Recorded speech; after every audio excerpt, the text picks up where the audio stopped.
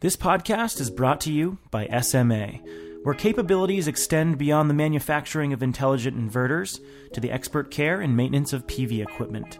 With services such as grid emulation, commissioning, extended warranty options, and scalable plant-wide O&M, SMA is the partner of choice for your PV projects. Find out more at sma-america.com. So this week we're bringing you a live show that we recorded at an ACEEE efficiency event in San Francisco. I just wanted to give you a heads up that some of the audio may sound a bit hollow. We were using some omnidirectional conference mics that picked up some sound from around the room, so it didn't make for the most optimal recording experience. It sounded great if you were sitting in the room with us in front of the PA, but some of the microphones picked up a slight echo. So just keep that in mind. I think you'll still enjoy the conversation, however.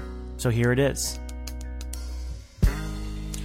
For the week of November 18th, 2014, this is the Energy Gang from Greentech Media.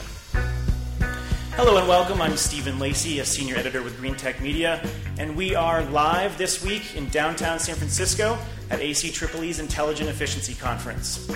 Before us sit hundreds of energy efficiency professionals, and as we ask with every live show we do, please make yourselves known to the people back home.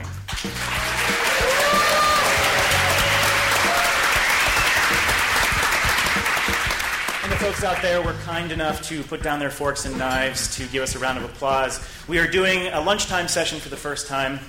Now, I've caught Jigger eating a bowl of Cheerios once during the show, but we've never done a lunchtime session. I've had my suspicions that you eat when we record the show, but now I can keep my eye on you. Jigger is, of course, the founder of SunEdison, one of the largest solar developers in the world, actually one of the biggest renewable energy developers now because they acquired First Wind yesterday. So big news. Since moving on from SunEdison, he has become a clean tech investor and a regular co-host on the Energy Gang. Jigger, how are you? Fantastic. That's the whole point of the mute button, is so you can eat your Cheerios. And you use it very often. Our other co-host is Catherine Hamilton. She's in D.C. with me. She is the co-founder and a partner of 38 North Solutions, which is a clean tech policy firm focused on pro-clean energy policies there in D.C., working very hard on the Hill. Not a very easy job these days. Catherine, how are you? You have actually one of the most energy-efficient diets because you're a vegetarian, correct? Yes, absolutely. And they had tofu here, which was awesome. How's it going? Great, thanks. It's nice to be in San Francisco after being in Dubai last week. It's just a slightly different vibe. All right, to our listeners back home, you know how this goes. We usually pick 3 stories in the news, but this week we're going to have a wide-ranging conversation about intelligent efficiency. What is it, and how is data driving the business decisions that people in this room are making? With us are 2 very special guests who are going to help us with that conversation, and I think they're on very opposite ends of the spectrum, and they'll bookend the conversation very nicely. So first is Ben Bixby, the Director of Energy Products at Nest. Ben joined Nest when it acquired his company MyEnergy, which he founded in Boston. And if I'm not mistaken, Ben, you listened to an old podcast of mine when you were actually founding MyEnergy. So good to share the mic with you. Oh, yeah, long-time listener, first-time caller. We're very excited to be here.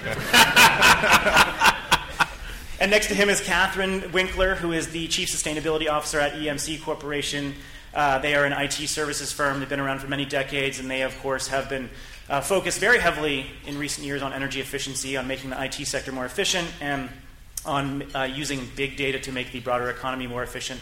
Catherine, I know you're based in Boston as well, right? But you just bought a place out here in San Francisco, so this is kind of home territory for you. It's a new home territory for me, but I got here by way of Honduras, so I too am experiencing quite a change in venue. And Ben, you're bi-coastal as well, right? Yes, principally Palo Alto nowadays. Okay, yeah.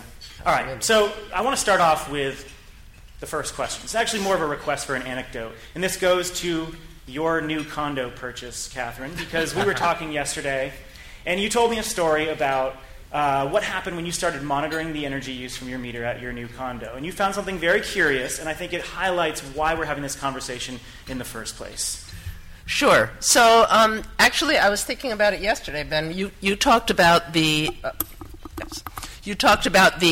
B to G, business to geek, and the difference between that and B2C, business to consumer. And this story highlights that difference as well. When we took possession of the condo, we were actually still in Massachusetts. And my husband is the G in this story.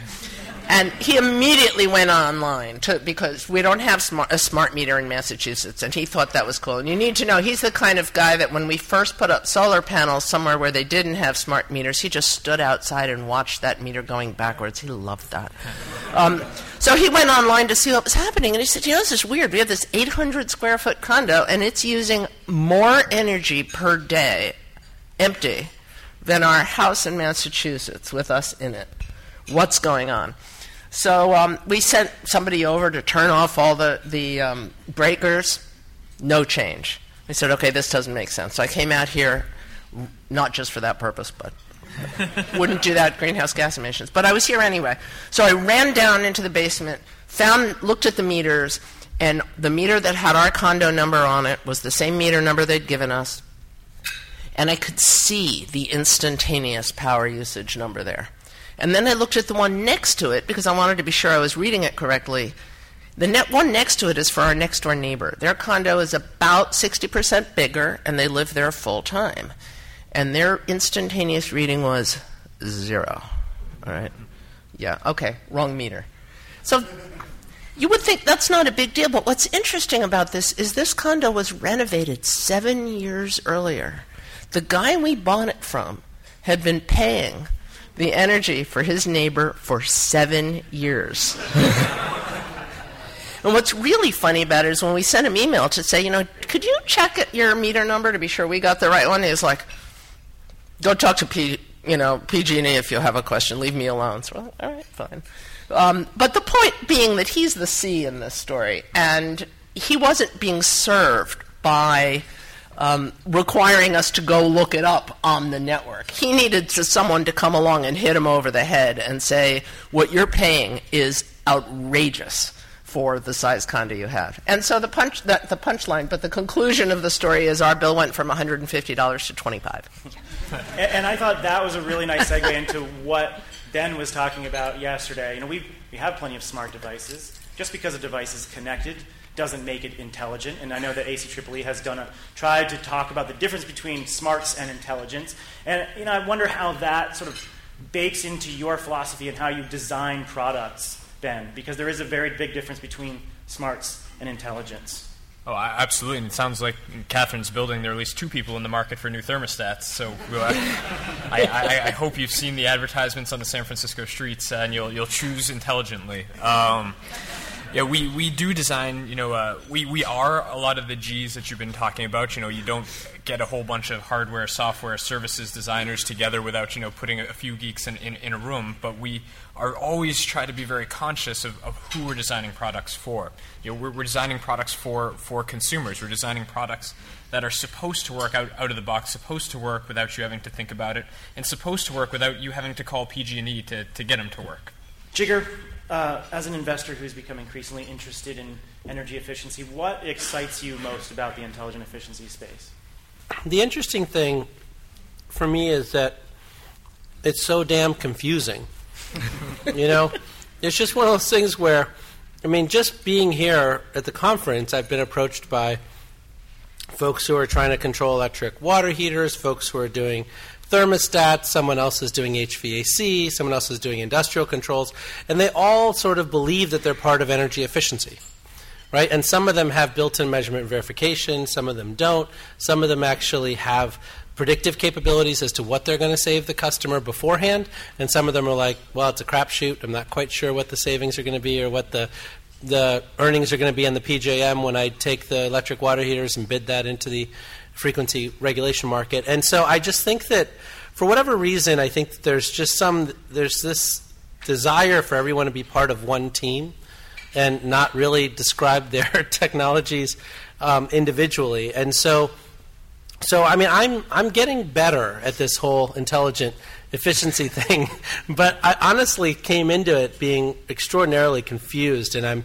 getting better, but I'm not quite there yet. Yeah, well, That's interesting that you bring that up, because I think a number of people have spoken about the need for systems thinking at this conference. And Catherine, do you want to sort of chime in there in terms of thinking about building systems around data acquisition, data collection, data crunching, and using that to the benefit of energy efficiency?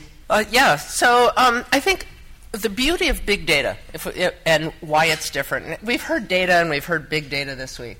But I think the point is that you're taking data from multiple sources for a larger system and looking at how the system behaves rather than how the components behave. I think the problem when you look at the individual components is it's really easy to sub-optimize. You optimize them and then the overall system doesn't work. And to your point, it's confusing. You're leaving it as a problem for the consumer to figure out how all of these fit together and where should I be investing. Well, it's also, the other thing that is confusing for me is it's not intentional. So, I think that ACEEE comes out with numbers saying that we'd like to make the economy more efficient. We think it can be more efficient by 2.5% a year, which is great. But that 2.5% a year does what to the actual grid, right? So in Con Ed's territory, I'm on the board of NYSERDA, and so we have some responsibilities there. And Con Ed's trying to figure out whether they can actually use energy efficiency to avoid a $1.2 billion upgrade to the Bronzeville substation, right? And the question is, everyone shrugs their shoulder. So right now they're spending upwards of maybe $300 million on storage to do that task, because I don't think they trust that they can actually intentionally spend that money to do intelligent energy efficiency to be able to avoid that upgrade, right? And so maybe that's not the purpose of efficiency, maybe it is the purpose of efficiency, but it starts to get confusing for public policy officials who are saying, yeah, I want to make the world a more efficient place, but I also have to deal with transmission and distribution lines and feeders and whether they're clogged or not clogged and whether we have to upgrade this or not upgrade this. And I think the intentionality there is not quite clear. Catherine Hamilton, you want to jump in? Yeah, I was going to ask, especially, I just came from NARUC, and I know some of us are kind of going back and forth with the regulatory conference, which is right up the street, and listening to regulators talk and utilities talk about data. It's really different than maybe the consumer side. And what we're not hearing from policymakers is that, well, the consumers want us to do this. So what do the consumers really want? Ben, do they really want efficiency? I know your husband, the G, wanted efficiency. Well, I mean, from the Nest perspective, consumers aren't looking in the efficiency aisle. They're not looking for to buy a smart home. They're looking for a thermostat, or looking for a smoke alarm. They're looking for a product that's going to do something for them, to deliver both the purpose that it said it would, and that's going to deliver some more about it. Efficiency is a really interesting angle when you're starting to weigh a purchase, especially if you're going to replace something that's otherwise perfectly good. Why are you getting this one? Well, because it's better, because it's going to pay for itself, because it's going to put money back in our pockets. It's an additional thing that it does, but no product does efficiency. Ideally, the product does and delivers something that's going to delight you in your life, make it easier, and it's going to, in addition, deliver some efficiency for you. I want to push back a little bit on your point there, Jigger, because I think a lot of the companies that are in this space in intelligent efficiency are, yes, they're talking about destroying demand, but they're also talking about customer engagement. They're also talking about getting utilities to interact with their customers in completely new ways. You look at a company like O-Power, which started off sending out notifications to people, and now they're doing behavioral demand response. They're integrating back-end systems to help segment consumers and get utilities, pull together calling data and get utilities far more touch points with the consumer. And so I think that there's this positive end that you're missing in that criticism. Well, I'm not suggesting that these guys aren't doing great work. I think the intelligent efficiency group in general, and the industry as a whole, is doing fantastic work, right? You're at a point right now where the U.S. is using something on the order of around, 5% less electricity on a macro basis than we did in 2007. That's an enormous feat, right? To get our economy to continue its GDP growth but actually have an absolute reduction in terawatt hours that's used is amazing. My point is simply that when you think about what the independent system operators are trying to do, what they're saying is that we have to have enough energy available to us such that when a polar vortex occurs, that we have enough electricity to keep the lights on, right? And so the question becomes, what role does the intelligent efficiency group play? I mean, behavioral demand response is cool, and there's been 4 pilots that OPower has done, and they've found that the data is pretty interesting. Are you going to put that? Sections? Yeah, but are you going to put that into the integrated resource plan? Are you actually going to count on that as the ISO, or are you going to say, well, we're going to put a bunch of peaker plants in just in case that BDR stuff doesn't work, but if it does work, that's fantastic. Well, Jigger, I mean, in lieu of peaker plants, Nest has found that thermostats actually are serving just as well. Starting to discover the power plants that are sitting, in the collective. A number of thermostats that people purchase at Home Depot, from Amazon, from the Apple Store. They start to add up over time, and you start to find yourself in a situation where you're able to deliver the resource as reliably, because you are flipping a switch, starting to turn on additional capacity. And of course, we see at Nest, we've noticed in our own studies, we've published as much, that certainly behavioral demand response is a thing. Folks see on their Nest app, they see on their thermostat that an event has been called, and a certain percentage of them are responsive to that, and they do things additionally. But again, the key word is additionally. There is a reliable resource that can now be tapped across the many nodes of the grid, not just in the single points. Well, I think reliable has different meanings for both me and you, but Catherine, I'd love for you to weigh in on this. SoCal Ed just awarded efficiency demand response storage to serve the LA basin. So I think that you are seeing movement from the utility side. The system operators just, their job is to operate the system. That doesn't matter if it's efficient or not, as long as they can get power where it's needed when it's needed. Well, one of the questions I had for you all was, do you see any policies that are needed to be put into place to really fully deploy this, or do you think policymakers should just get out of the way? A little bit of both, I guess. Well, for one thing, I think that this issue of making the data available across the board to consumers is really critical, but I don't mean necessarily directly to consumers.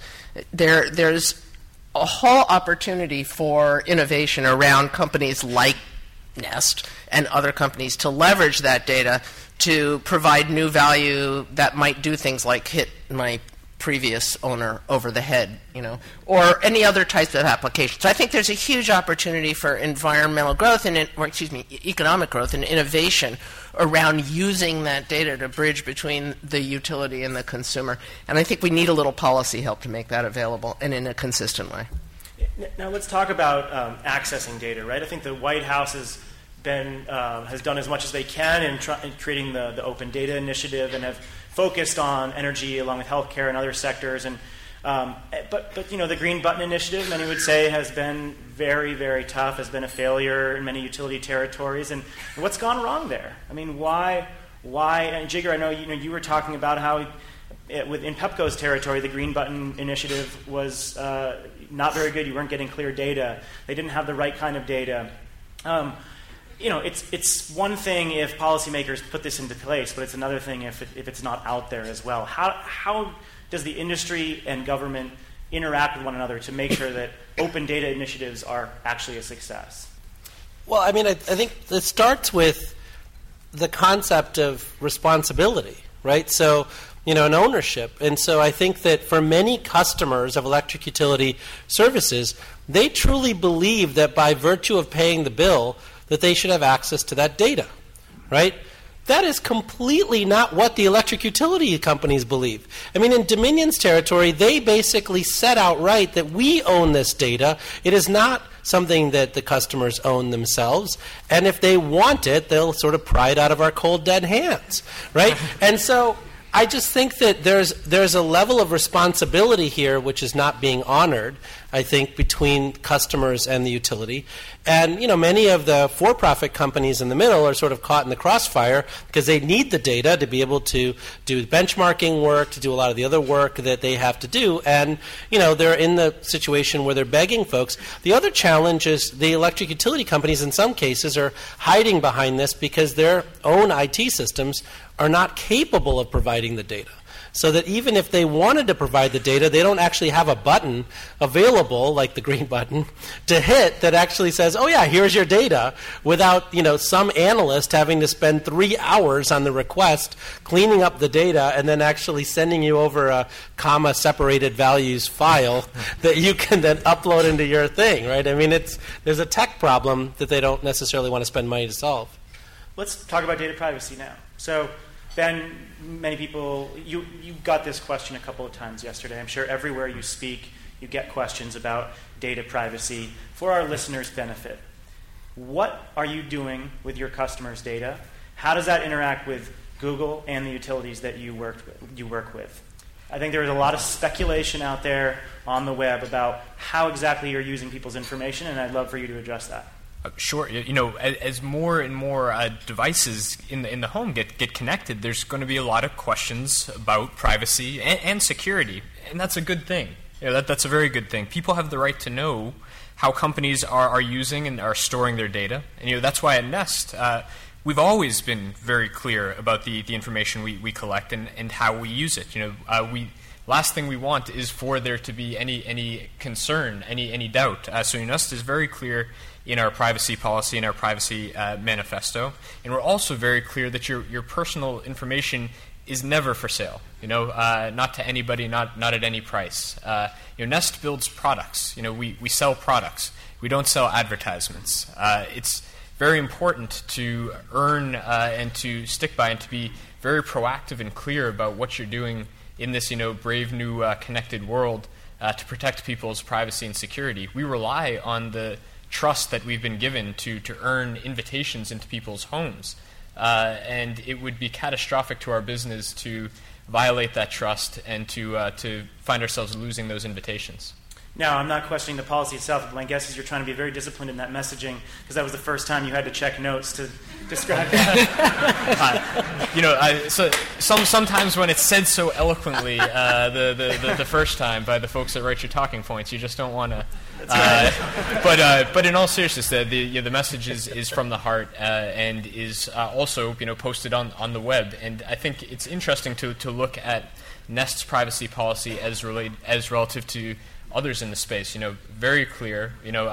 Not hidden. Very big words and pictures to illustrate that we view ourselves as simply the custodian of your data. If you're using our product and you want us to deliver a service to you over that product, we are going to find ourselves as a custodian of your data to do so. And we're only going to use that data to improve how we offer the product and the service to you.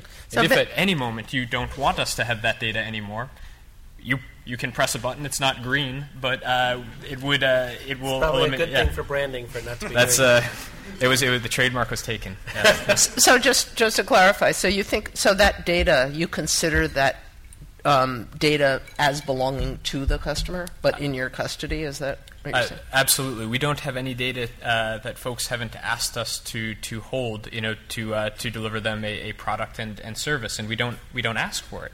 And if ever you do not want us to either continue to deliver that product or service or continue to have that historical information, then we won't. It's your data. It's about your life. It's about your home, and it's not ours.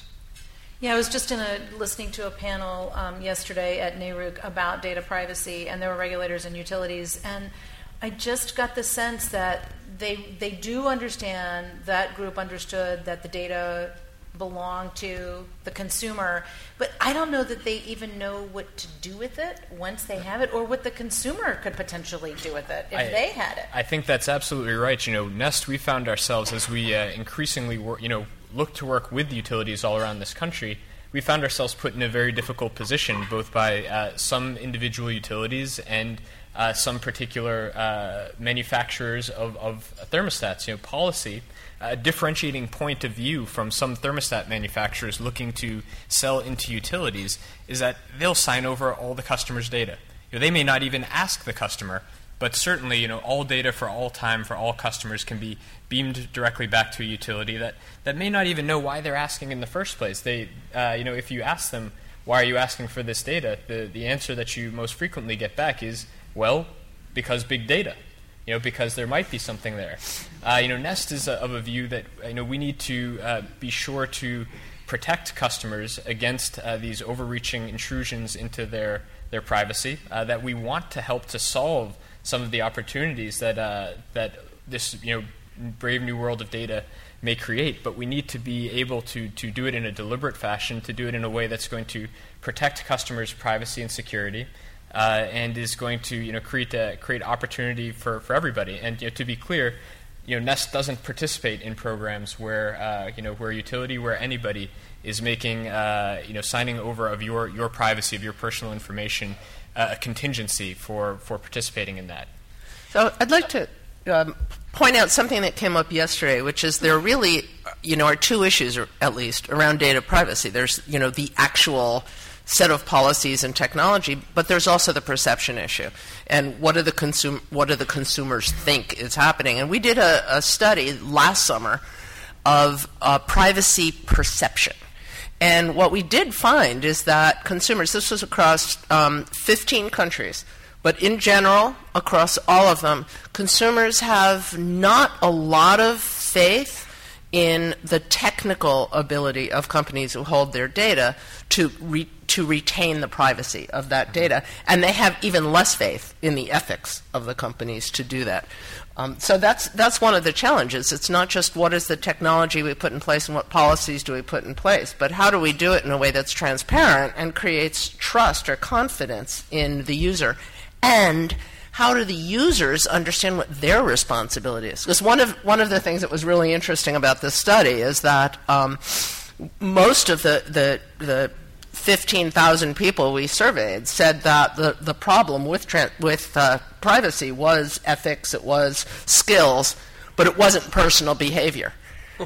And yet they're taking very limited precautions to keep their own data safe. Less than a third of the people were actually changing their passwords, while 50% of them had had a breach already. And yet, the very lowest thing on their list as a problem was their own behavior. So we've got some work to do there too. And I mean, we should all, as industry, as companies, as players, take responsibility there. A large part of the problem in this day and age is the policies that you click through. How many people here have clicked, I authorize, I allow on, what may amount to 50 pages of legalese that, I mean, there may be a couple lawyers here, but I doubt that many of you have read. Nest, as part of our privacy commitment to our customers, we work to insulate folks from that. We don't allow people who are going to work with Nest programs or Nest products to put 50 pages of legalese and to say, hey, you need to click this button to get to the next step.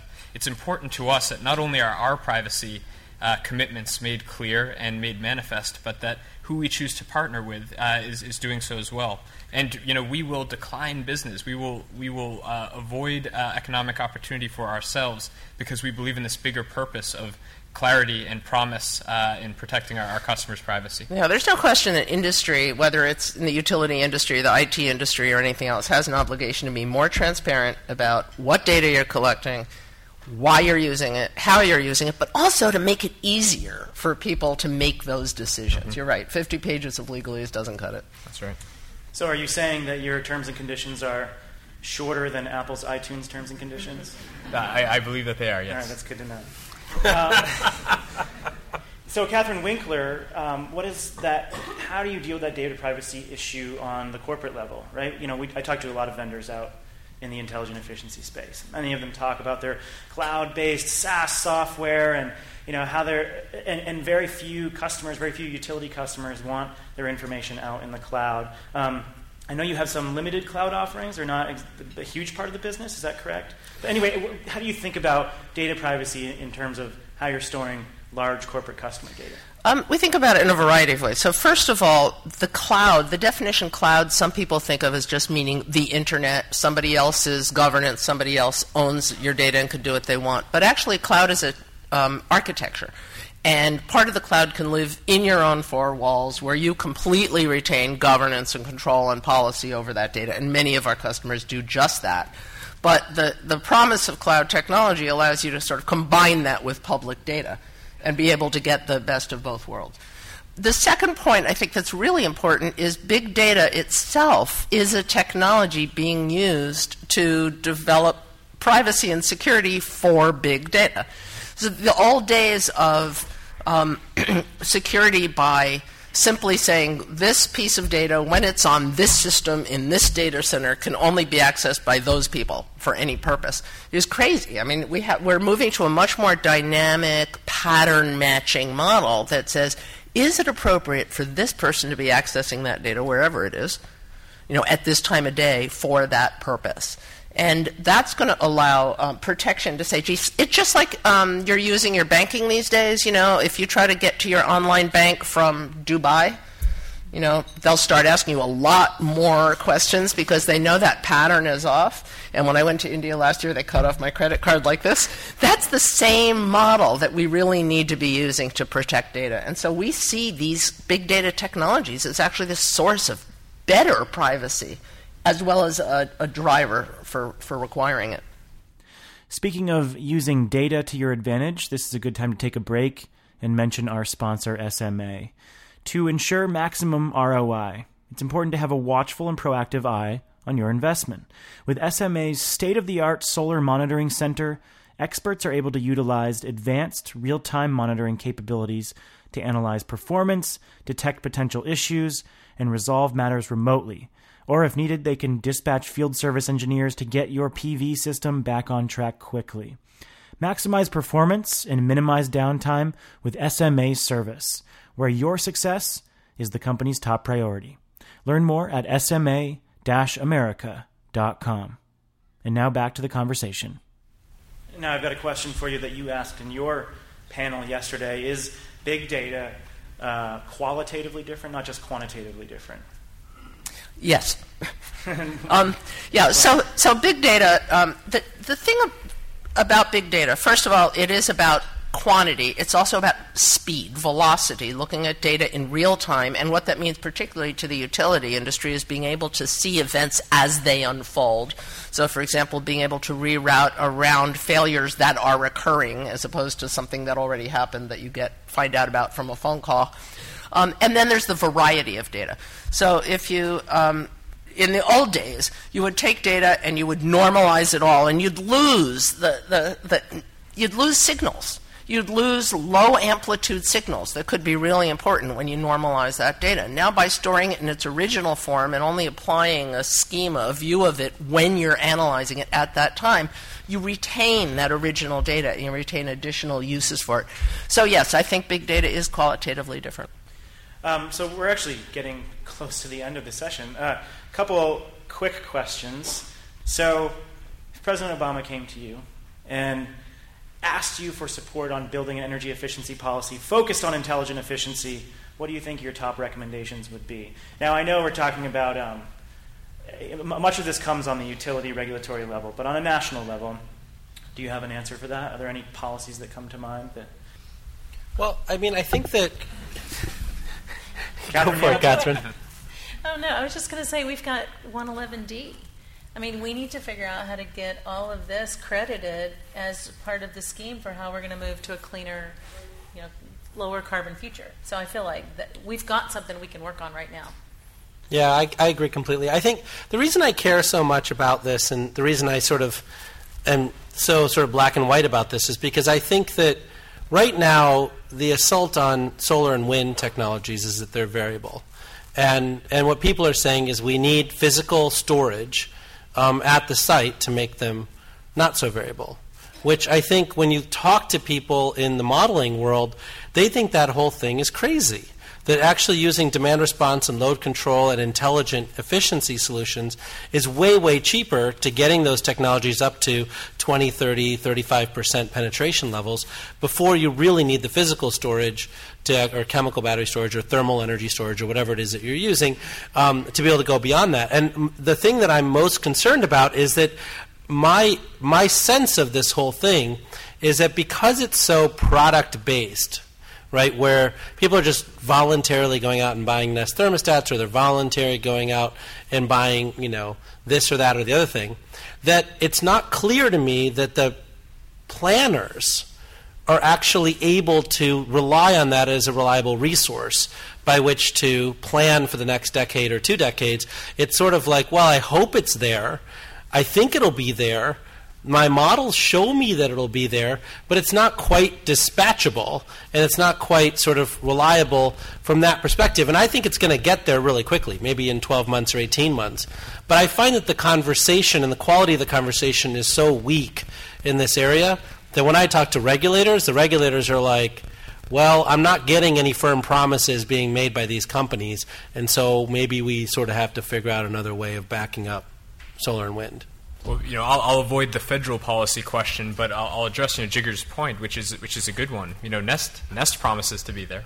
Nest, and one thing that we think that you can plan on, as you're planning the future of the grid and the future of our country, is the digitization, of American homes is just getting started in earnest. Not having spent perhaps a decade in the B2G, in the business to geek demographic, now it's early mass, it's becoming mass market, and that's a trend that you certainly can count on. But you do raise an excellent question of, can you as a planner count on being able to leverage the collective power? Perhaps all these, what you might think of as virtual power plants, out there. I think there's certainly a good policy question to undertake. There's been some premises that an individual household may not be interested in participating in a 6-hour long response event. In the time when when ISOs or whoever may have created the rules that would require resources to either be of a certain size or to participate for a certain duration, they took certain things for granted, certain base conditions. Well, now with smart devices in homes that can respond individually, quickly, with great precision, it's time to question some of those rules that may be preventing these resources from being unlocked. But one thing I can certainly promise you is that if we work together to unlock them, they'll be there. How active is Nest on the regulatory level? I'm very conscious of the hundreds of people in the room and the microphone that's in front of my mouth right now. Thousands listening back home. Nest wants to be more involved in the as a resource. Both as a resource to folks that are considering the regulatory approaches, and as a energy efficiency resource to the grid. And so we're here for you, energy efficiency and intelligent efficiency space and regulators. Well, Catherine Hamilton works on this stuff all the time, so you guys Nest should look her up. I should get a business card. All right, so in 2047, Ray Kurzweil says the singularity will happen, and we will have human computing. Computers will be blended with our bodies. What is Nest's strategy for when the singularity comes? Well, you're already doing wearables. We're trying to get on the good side of the robots so that we'll be benevolent overlords to us. I think we've not yet. Our roadmap doesn't extend that far out. So we wrap the show up with "Tell Me Something I Don't Know." I gave you homework. You're supposed to tell our listeners something they don't know. Maybe a nugget you picked up at the conference. Maybe a news story that's happened. Well, you sort of stole my thunder at the beginning of the show, but I just wanted to highlight the big acquisition yesterday of First Wind, which I do some policy work for them, federal policy work for them. It's an absolutely great company. They were acquired by SunEdison in a deal with Terraform, and now SunEdison will be the biggest solar developer and a huge wind developer as well. So it's pretty exciting.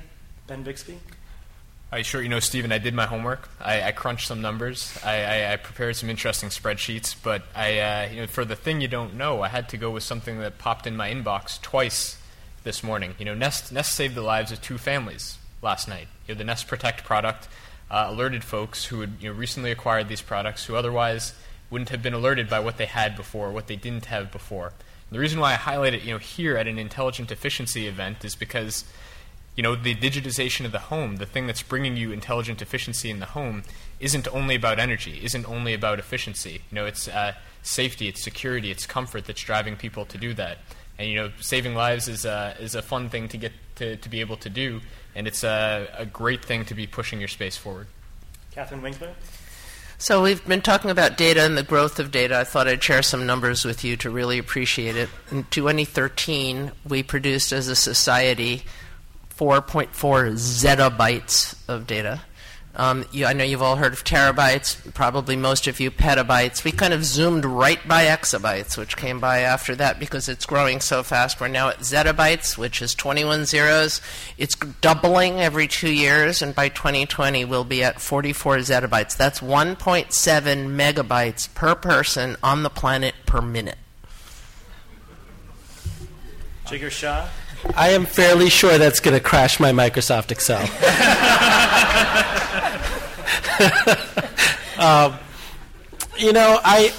I was racking my brain for stuff too, and the one thing that I think I just reviewed before this conference was I just think that it's quite shocking to me in our industry that people don't know that the United States of America has hit peak electricity. That we're actually, 4 out of the last 5 years, we've actually used less electricity than the year before, and that we are on track to doing that again in 2014 and again in 2015. And I think that that is a testament to this conference and to the people in this industry that are working hard to use, either big data or hardware or whatever it is to permanently reduce electricity usage while we're still, achieving GDP growth as a country. And I just think that the part that I think people have a hard time realizing is that it's sending shockwaves through our utility planning process, it's sending shockwaves through our generation planning process, through our capital expense process. I just think that people have this sort of, it's good to use less electricity. And we are now doing that, and we're now faced with 4%, 5% rate increases in electricity for as far as the eye can see, because the old regulatory model is I hope we sell more kilowatt hours next year to be able to spread the cost over it model. And we're not quite there at Utility 2.0, but I think it's a testament to the people at this conference that we're actually achieving a reduction in electricity usage every year. Yeah, you guys are winning. And mine is, I'm very vendor-centric in my reporting. So last year, Groom Energy, which lost their researcher Paul Baer to First Fuel, put out a great report on the enterprise smart grid, looking at all the software companies doing intelligent efficiency in buildings. And they found that there were over 300 companies doing some sort of building energy monitoring software in the U.S. And so it just goes to show you, A, how much promise is in this market, and B, how crowded it is getting as well. So I thought that was a really interesting factoid, and maybe many of you in this room know it, but that was mine for the week. So Catherine Hamilton, Ben Bixby, Catherine Winkler, Jigar Shah, thanks very much. That's going to do it for the show this week. If you want to learn more about the show, you can go to greentechmedia.com/podcast. You can follow the three of us on Twitter or follow the Energy Gang account on Twitter. We have links to the various stories that we discuss in this podcast. And you can also subscribe to us on iTunes, on SoundCloud, on Stitcher Radio. There are a variety of ways to get this show automatically uploaded to your computer or mobile device when we post it. So thanks very much, and we will catch you next week.